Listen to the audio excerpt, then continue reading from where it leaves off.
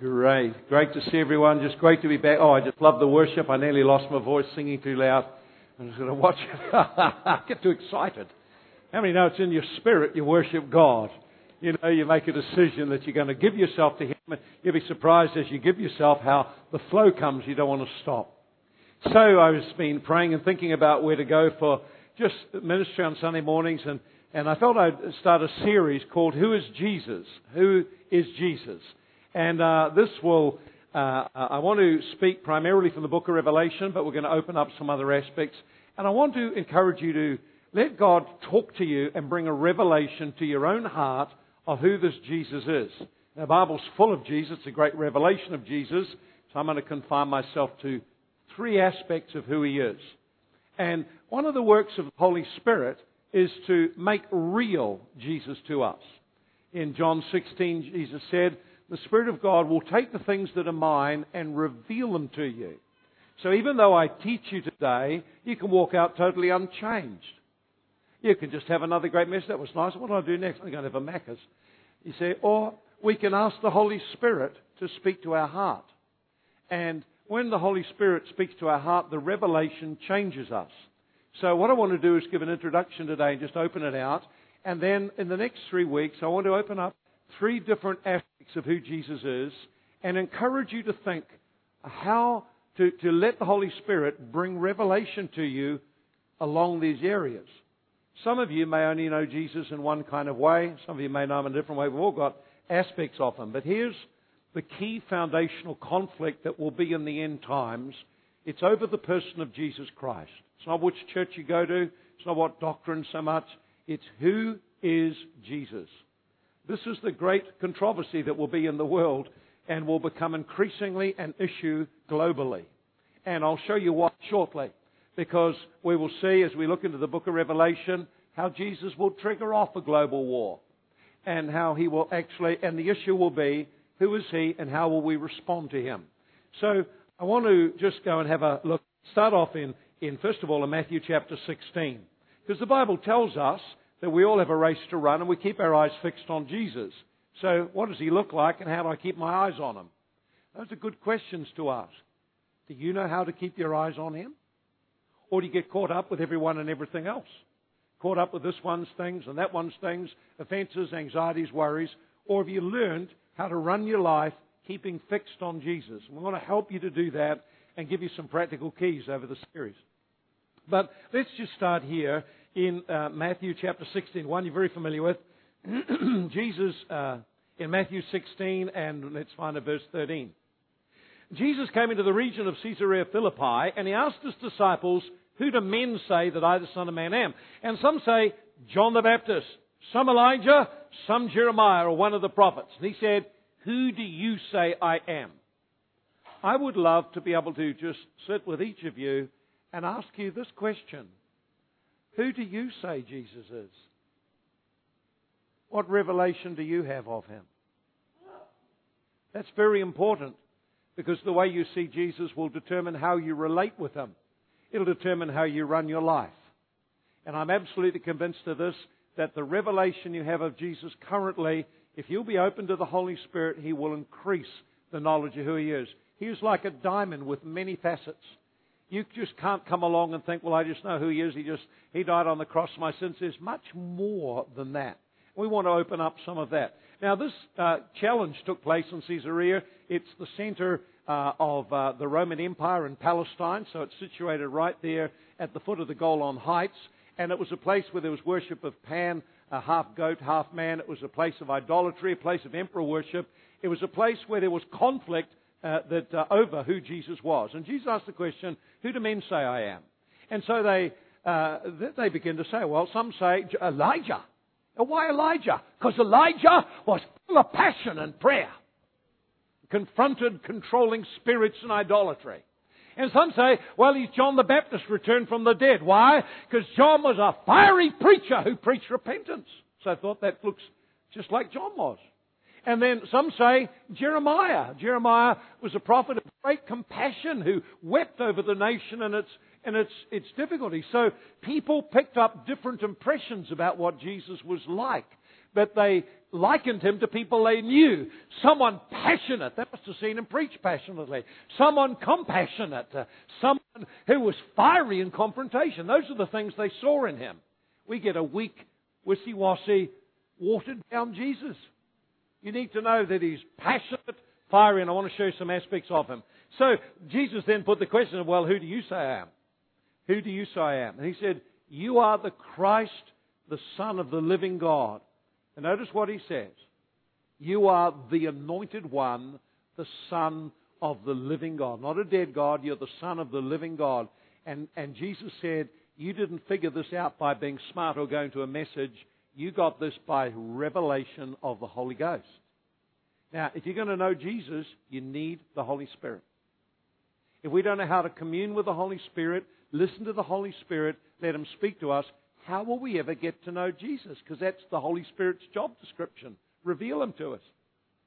So, we'll touch on that a bit more. So let's go now and have a look into Revelations. Book of Revelations is a great book. Now, most people look at the book of Revelations, they get caught up with beasts and antichrists and marks and numbers, and overall, very negative. And this, of course, is not the focus of the book of Revelation. It's included in it, but it's not the focus of it by any means. Let's have a look in, look at that, the book of Revelation. Here it is, the book of Revelation, chapter 1, verse 1. Thank you, Sergeant. I kind of got far too much stuff in my Bible at the moment.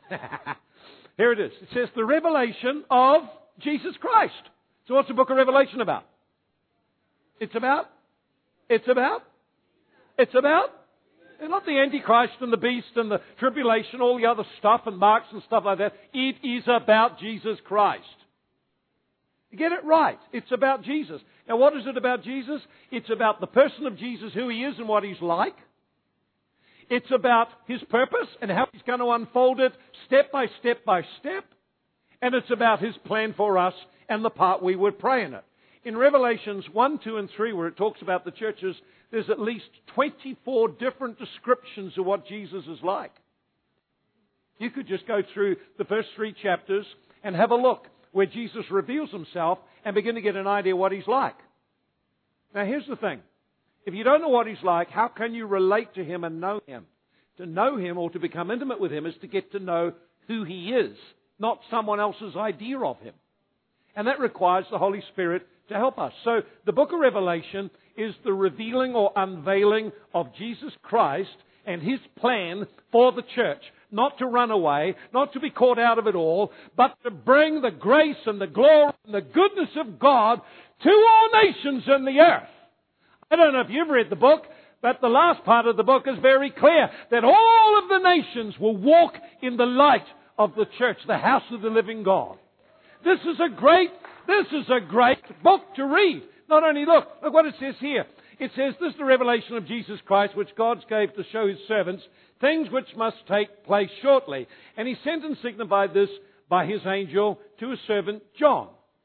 Now notice what it says. Verse 3, blessed is he who reads and those who hear the words of this prophecy and keep those things.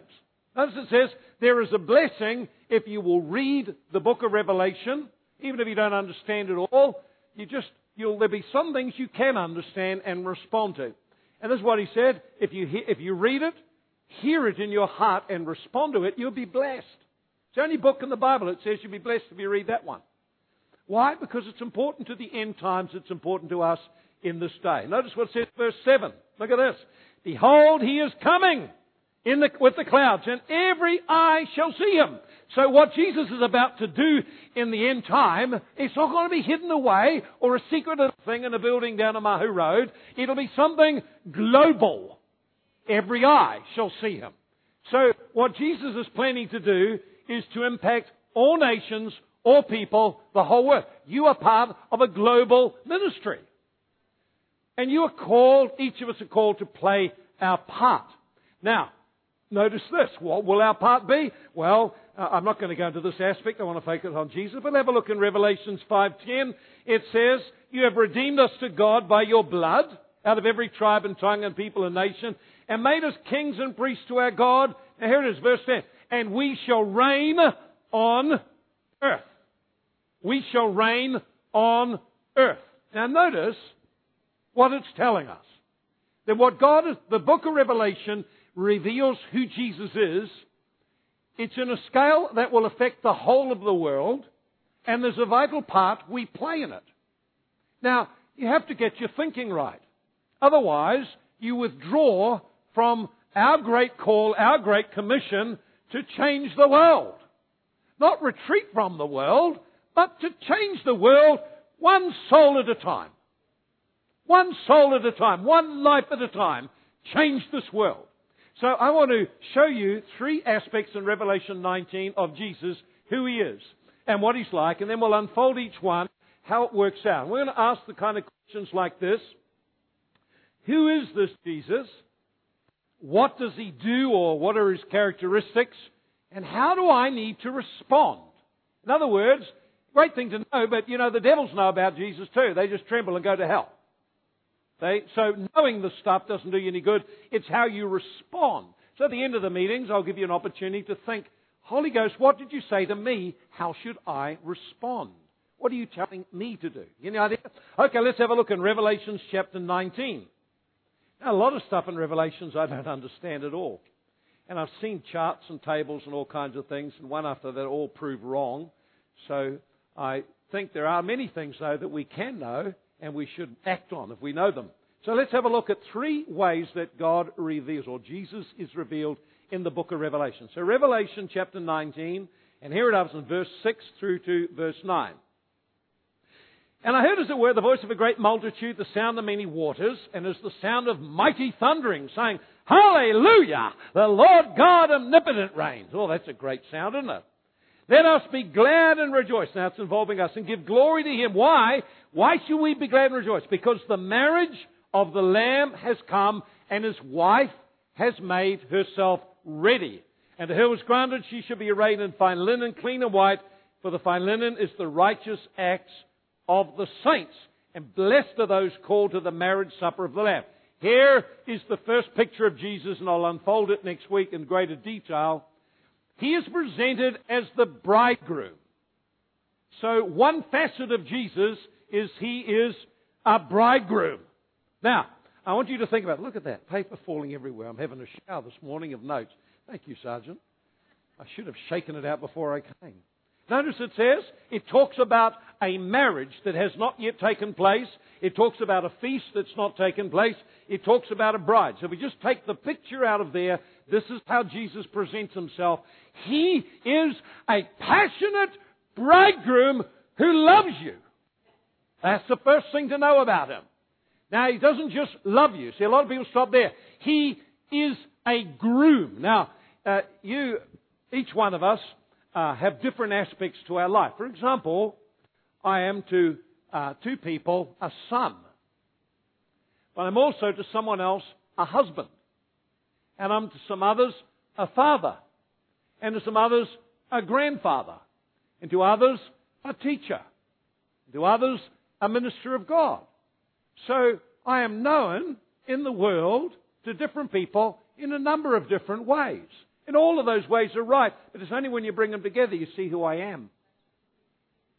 So it's when we bring together the pictures of Jesus that we get the proper picture of Him. And you'll see, if you only got one aspect of Him, you get a distorted view of Jesus, and it will affect how you live your life and represent Him. Think about that. See, if someone only knew me as a teacher, they'd have no idea of the whole sphere of life I have as the global minister of God. They'd have no idea at all. So they say, oh, well, he just taught physics and maths. That's what he did. And he was quite good at teaching physics. We did pretty well.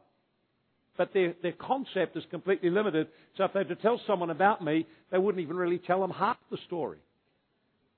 They'd be missing out 20, 30 years.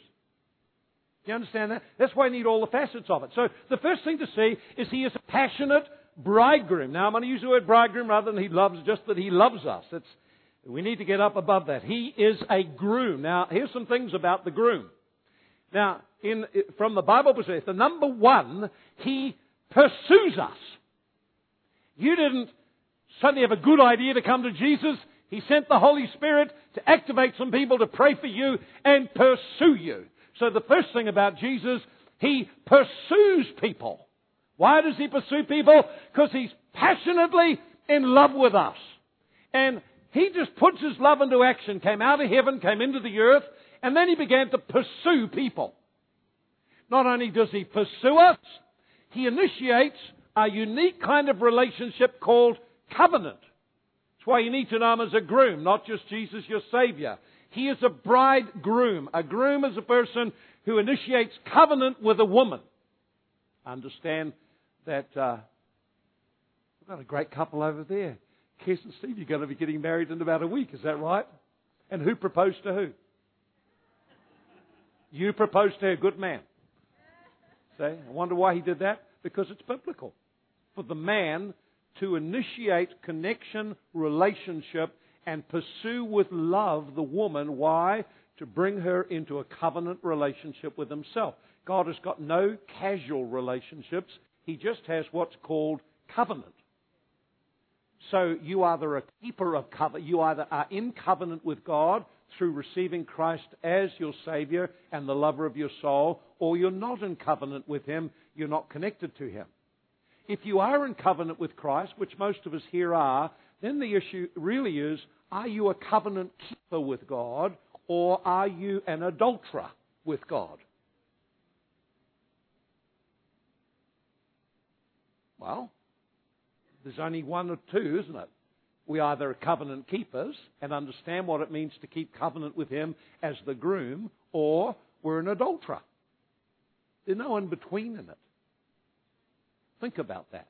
Jesus said in the book of James, the Word of God comes out, He said, you are friends of the world, you are adulterers. And you find yourself in hostility with the one who covenanted with you to love you. See, the relationship God has with us, He is a jealous lover. Now, I don't know with you, but there was a time when I was going through a very difficult stage in my relationship with Joy at university, and she broke off with me. She started to date someone in the same class.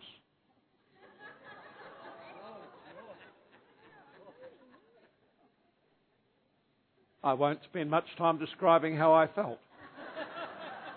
But I do understand jealous lover. And all the feelings that go with jealousy over someone. See? A jealous lover. So the Bible portrays Jesus as jealous. He's jealous over you. Paul writes of it in 2 Corinthians 11. He says, oh, I've espoused you. I've engaged you to Him, and I'm jealous over you. I want you to be in intimacy with Him and faithful to Him and in love with Him and walk with Him and have a covenant with Him and represent Him as husband and wife on the earth. So the church is called the bride of Christ. And we become the bride of Christ by entering covenant, then by keeping covenant. So, not only that, in order for us to become the bride, He has to rescue us. Now, everyone loves a story where the woman is being trapped or captured or kidnapped, and the man comes and rescues her. I love stories like that. That's a great story like that. I saw a movie called Taken.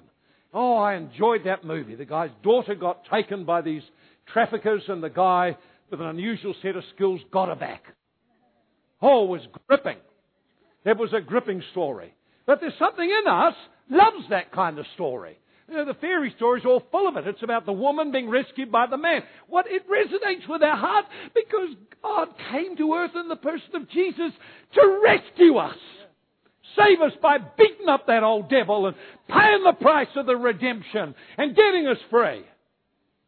What a great story. He's a lover of our soul. So the question is, how will I respond to His love? We love Him because He first loved us. So love is your response. So we need the Holy Spirit to reveal the depth of Jesus' love for us. And the first way He reveals Himself is the lover of your soul. But wait, there's more, as they say. Wait, there's more. So here's the second one, Revelations 19. Let's go again. And we'll read verse 11 through to 16. Now I saw heaven open, and behold, a white horse, and he who sat on him was called Faithful and True. So he's in the Spirit, having the same vision, but he's seeing it develop and seeing other aspects of Jesus. And he who sat on him is called Faithful and True. Righteousness, he judges and makes war. Notice that, judges and makes war. And his eyes were a flame of fire, and on his head were many crowns, and he had a name written no one knew except himself. He was clothed with a robe dipped in blood, and his name was called the Word of God. We know it's Jesus. And the armies of heaven, clothed in fine linen, white and clean, followed him on white horses. And out of his mouth went a sharp sword, the words that he should strike the nations. And he himself will rule them, the nations, with a rod of iron. And he himself treads out the winepress of the fierceness and wrath of Almighty God. And he has on his robe and his thigh a name written, King of Kings and Lord of Lords. So here is the second one. The second thing you see is, he is a sovereign king. Now you may not think Jesus is a sovereign king because you don't see it. You see instead a world where the devil still runs amok in people's lives, where sin goes unchallenged many times, and we don't appear to see the sovereignty of God. But nevertheless, Jesus is sovereign. He said, all authority in heaven and earth is given to me. There's no one greater than me. When he was on the earth, he demonstrated that sovereignty. So here's another way we should recognize Jesus is a king. And now, you relate to a king different to a husband. If you only know Jesus as someone who likes you or loves you or died on the cross for your sins, we just come away every time you feel you're sorry for your sins and ask Him to forgive you. But if you know Him as a groom, then intimacy, connection, relationship, hearing Him is everything. But now to be revealed that Jesus is also a king. Now that means I have to understand this is not a democracy I've been put in. I've been translated out of the kingdom of darkness and put into the kingdom of His beloved Son. I'm now in a kingdom with a king. A servant king, but nevertheless a king. And a king has a will. A king has rules and principles that governs his kingdom. A king gives directives, and the king has a desire to advance his kingdom. Jesus' message was the kingdom. So He demonstrated His sovereign power. Think of all the different ways He demonstrated. We'll touch on some of them later. But here it is. He healed the sick. He delivered people. He raised the dead. He calmed the storms. He spoke to trees and they died. He demonstrated complete sovereignty over all creation. And so He is a king. And that requires you relate differently. Now most of us come in and we think like this. We're used to a democracy, and so, we just sort of argue with God over stuff. He's king and His word is final. The question is whether you'll relate to Him as a king or not. And to relate to Him as a king means I need to yield to His design for my life. In every area, finances, marriage, personal life, I need to discover what He's designed me to be and to do, and then begin to cooperate with it and align with it. Otherwise, I'm operating out of the kingdom of darkness, not in the kingdom of His Son. And I can only find that by the Word of God. Now, for me, the revelation that Jesus was king came when one person preached a message on the kingdom of God. I've looked at the message since. It looked so shallow and empty, I don't know how I got anything out of it.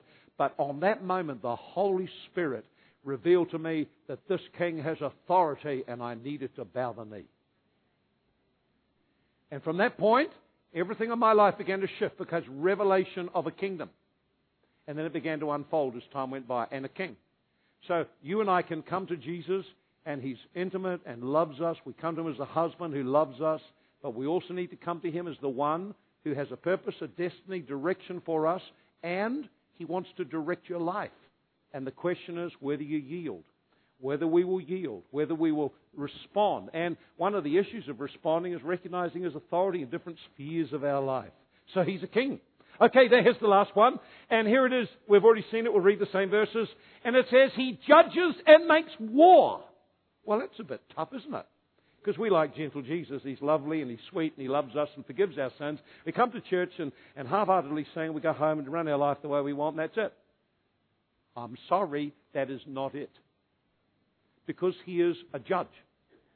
God has appointed to Him to judge all the earth.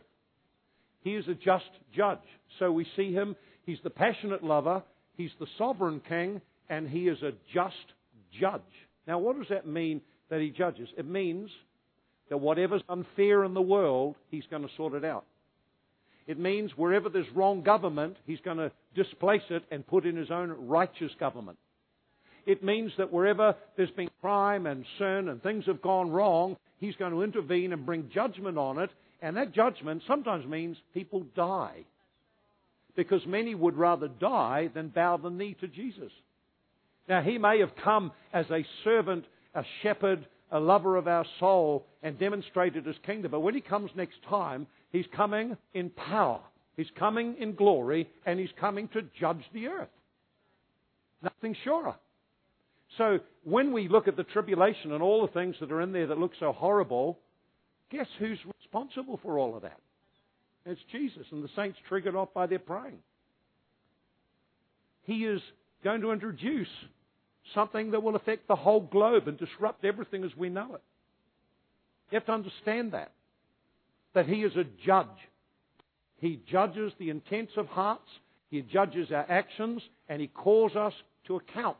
That's what it means. He calls us to account. Here's the good side of it. He rewards those who labor and serve Him. Here's the downside of it. He also calls us to be responsible for what we've done with our life and gifts. And not only that, if we're not saved, He will bring us into judgment. Now, we see this is a struggle the church is having globally because it doesn't want to talk about hell. Hell is a real place, and people do go there, have gone there, are going there, will go there. It's a real place. We should not negate or minimize that something in all of us wants justice. Now, we often get it wrong in the way we do it in our spirit, but He is a righteous judge who's able to sort this whole thing out. So He is going to be He is the judge of the whole earth. So if I was to relate to Him as a judge, what does that mean? It means He is going to treat me fairly. He's going to treat me fairly. He's going to honor me and value me and reward me for my labors and services, even if no one noticed and I was treated unjustly. I don't have to worry about all the injustices in my world. I just need to let Him go because He can sort it out. He's the just judge. What I need to do is to learn how to lean on Him and trust Him. I need to learn how to be faithful. I need to learn how to open my life and allow Him to inspect my life regularly and call me to account. Now, a lot of Christians hate this. They struggle with being called to account for their behavior, their words, their actions. Better to be called to account by someone you can see now and deal with the problem than wait and suffer significant consequences over your life by not doing that. It's better we welcome someone to speak into our life than we resist all attempts to correct us. Why? Because the Bible's clear. All of us will give account. And no one escapes. Not one. I think that's great news. That's great news. That is great news. Now you see, most people get caught up with the heavy side. They think, what's going to happen to me? Hey, I don't have to worry about that. I'm in love with Him. I'm yielding to Him. I'm walking. I don't have to be worried about what will happen. I'm looking forward to the reward. It's those who are sinning that have got a problem. They don't need to be worried. But you see, He's not just the judge, He's the lover of our soul, and He'll rescue us. So you see, you start to get all three put together. Now, Jesus Himself taught this. John taught this. See, you think about Matthew 25. Jesus taught the parable of the groom and the virgins. He taught following that the parable of the king and the kingdom and the servants. And then He taught following that He was the judge of the whole earth that called the nations to give account. So Jesus Himself taught that He fills each of these roles. A bridegroom and a pursuer of your soul to rescue you, redeem you, love you, forgive you, bring you into intimacy, make you clean, present you to Himself a wonderful person. He's also the king, so He calls us to grow up, align, begin to find a place of function and serving. And if we fail and fall, He's the lover of my soul. And He calls us to be accountable with our life, our words, our actions, our behaviors, because one day we will all have to give account. But if I fail, He's still the lover of my soul, and I can come to Him as the lover of my soul. So all three things bring a great balance in your life. He loves, forgives, blesses, He pursues, He won't ever let me go. He will do all He can to get me where He wants me to get. But He's also got a kingdom that He won't bend. I've got to bend. It's my knee that has to bow, not His one. Okay? And then He's going to call my life into account in some kind of ways. So better to become accountable now. That's why the Holy Spirit's given to us. Why? It's really simple. The Holy Ghost wants to reveal how much you are loved and Jesus is your lover. 2, that there is a kingdom and it's time to get aligned, not just so that you come under His direction, but so you can bring His kingdom into the earth. Miracles, signs and wonders and bringing the presence of God to people. You can't minister that power unless you submit to the King. And then finally, He wants us to be accountable, to open our life so we allow people to speak in, we allow the Holy Spirit to speak in, and we become safe. That's how you become safe. So here's the questions to finish. Here's the thing to finish with. If you only know Jesus as the lover and the bridegroom, you become sentimental and wishy-washy. If you don't know Him as the King and the Judge, you just become sentimental. Oh, Jesus, I love you. Come on, grow up. There's a kingdom to advance. That's not that that's wrong. It's absolutely out of order if that's all you've got in your revelation of Jesus. It ends up with a wishy-washy, God forgives everything, God loves everyone, everyone gets to heaven, you can sin and God will forgive you. That actually despises the Spirit of God.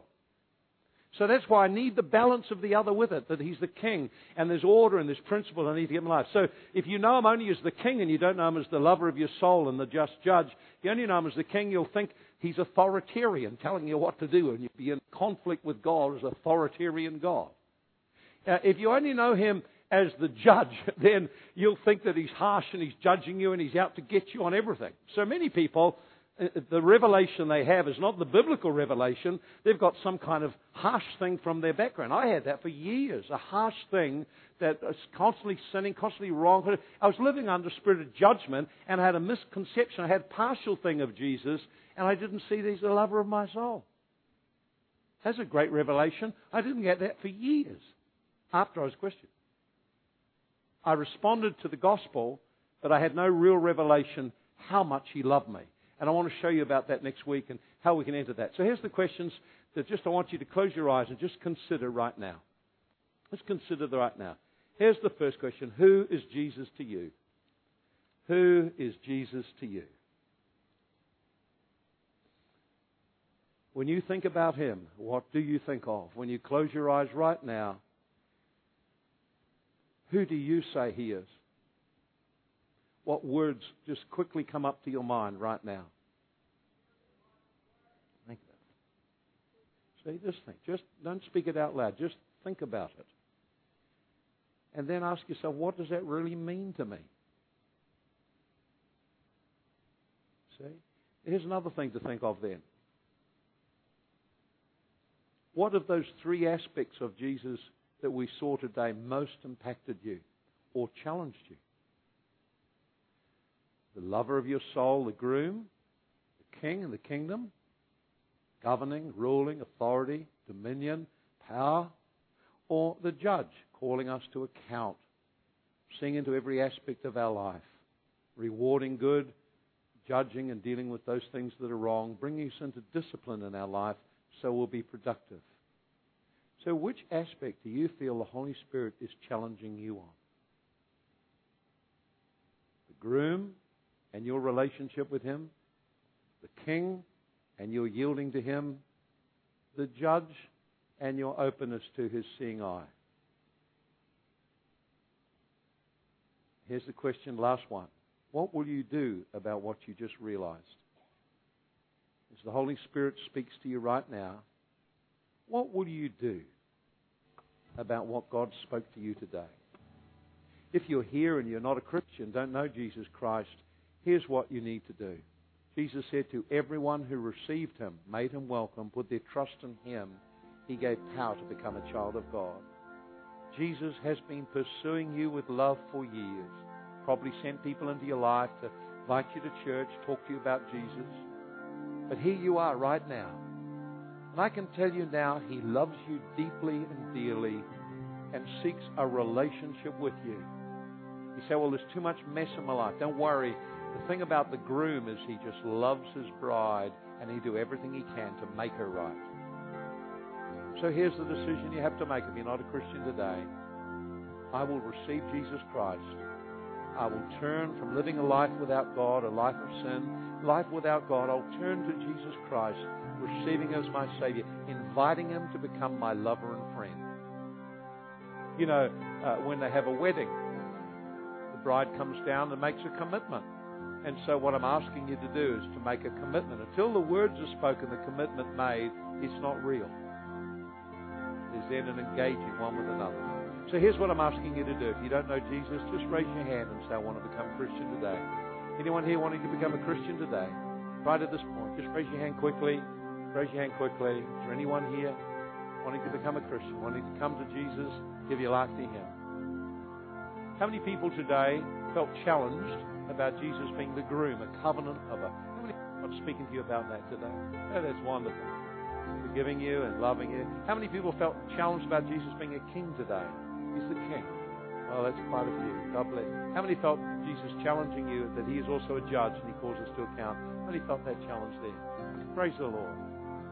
Now, I won't ask how many people didn't hear the Holy Spirit speak at all. If you didn't hear the Holy Ghost speak to you, you've got to ask yourself this question. How long since I last heard God speak to me? And what was He trying to tell me? Father, we just thank You for every person here. We thank You that You are over this next month bringing an increased revelation of Jesus in all His wonder, all His beauty. We thank You that we are called to be part of a great and mighty church, part of a great kingdom, a global kingdom, a kingdom that will prevail, a kingdom that does prevail. We thank You, Lord, today for Your hand on our lives. Everyone said, Amen. Come on, let's rise and just give Him a clap, shall we? Let's give the King of Kings and Lord of Lords a clap. Let's shout to Him. He's our God. He's our King. We shout to You today. You're the lover of our soul. You're Almighty God. We honor You and thank You today. You're our coming King. You're the Judge of the whole earth. We honor You and bless You today.